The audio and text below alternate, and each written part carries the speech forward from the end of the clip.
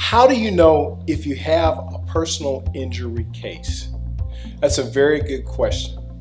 You have a personal injury case if you suffer an injury to your person and no fault of your own. You have a personal injury case. Whether if you slip and fall in a store, whether someone hits you from behind or you're in a vehicle accident, all those are injuries that occurred as a result of someone else or something else, and therefore you're entitled to recovery. Most of the time, people think, well, I just got bumped or I got knocked down, it's nothing. Any impact to your person is a possible personal injury claim.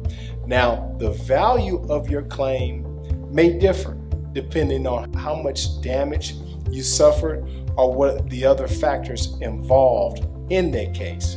But work with an attorney, get with someone, make sure whatever injury occurred is documented, whether it's a police report for a car accident, whether it's an incident report at some other location. You want to make sure that it's established, you have damages, and that you're able to recover based on it being no fault of your own. At the Law Office of Ken Lanier, client focused, results driven, let us make a difference for you.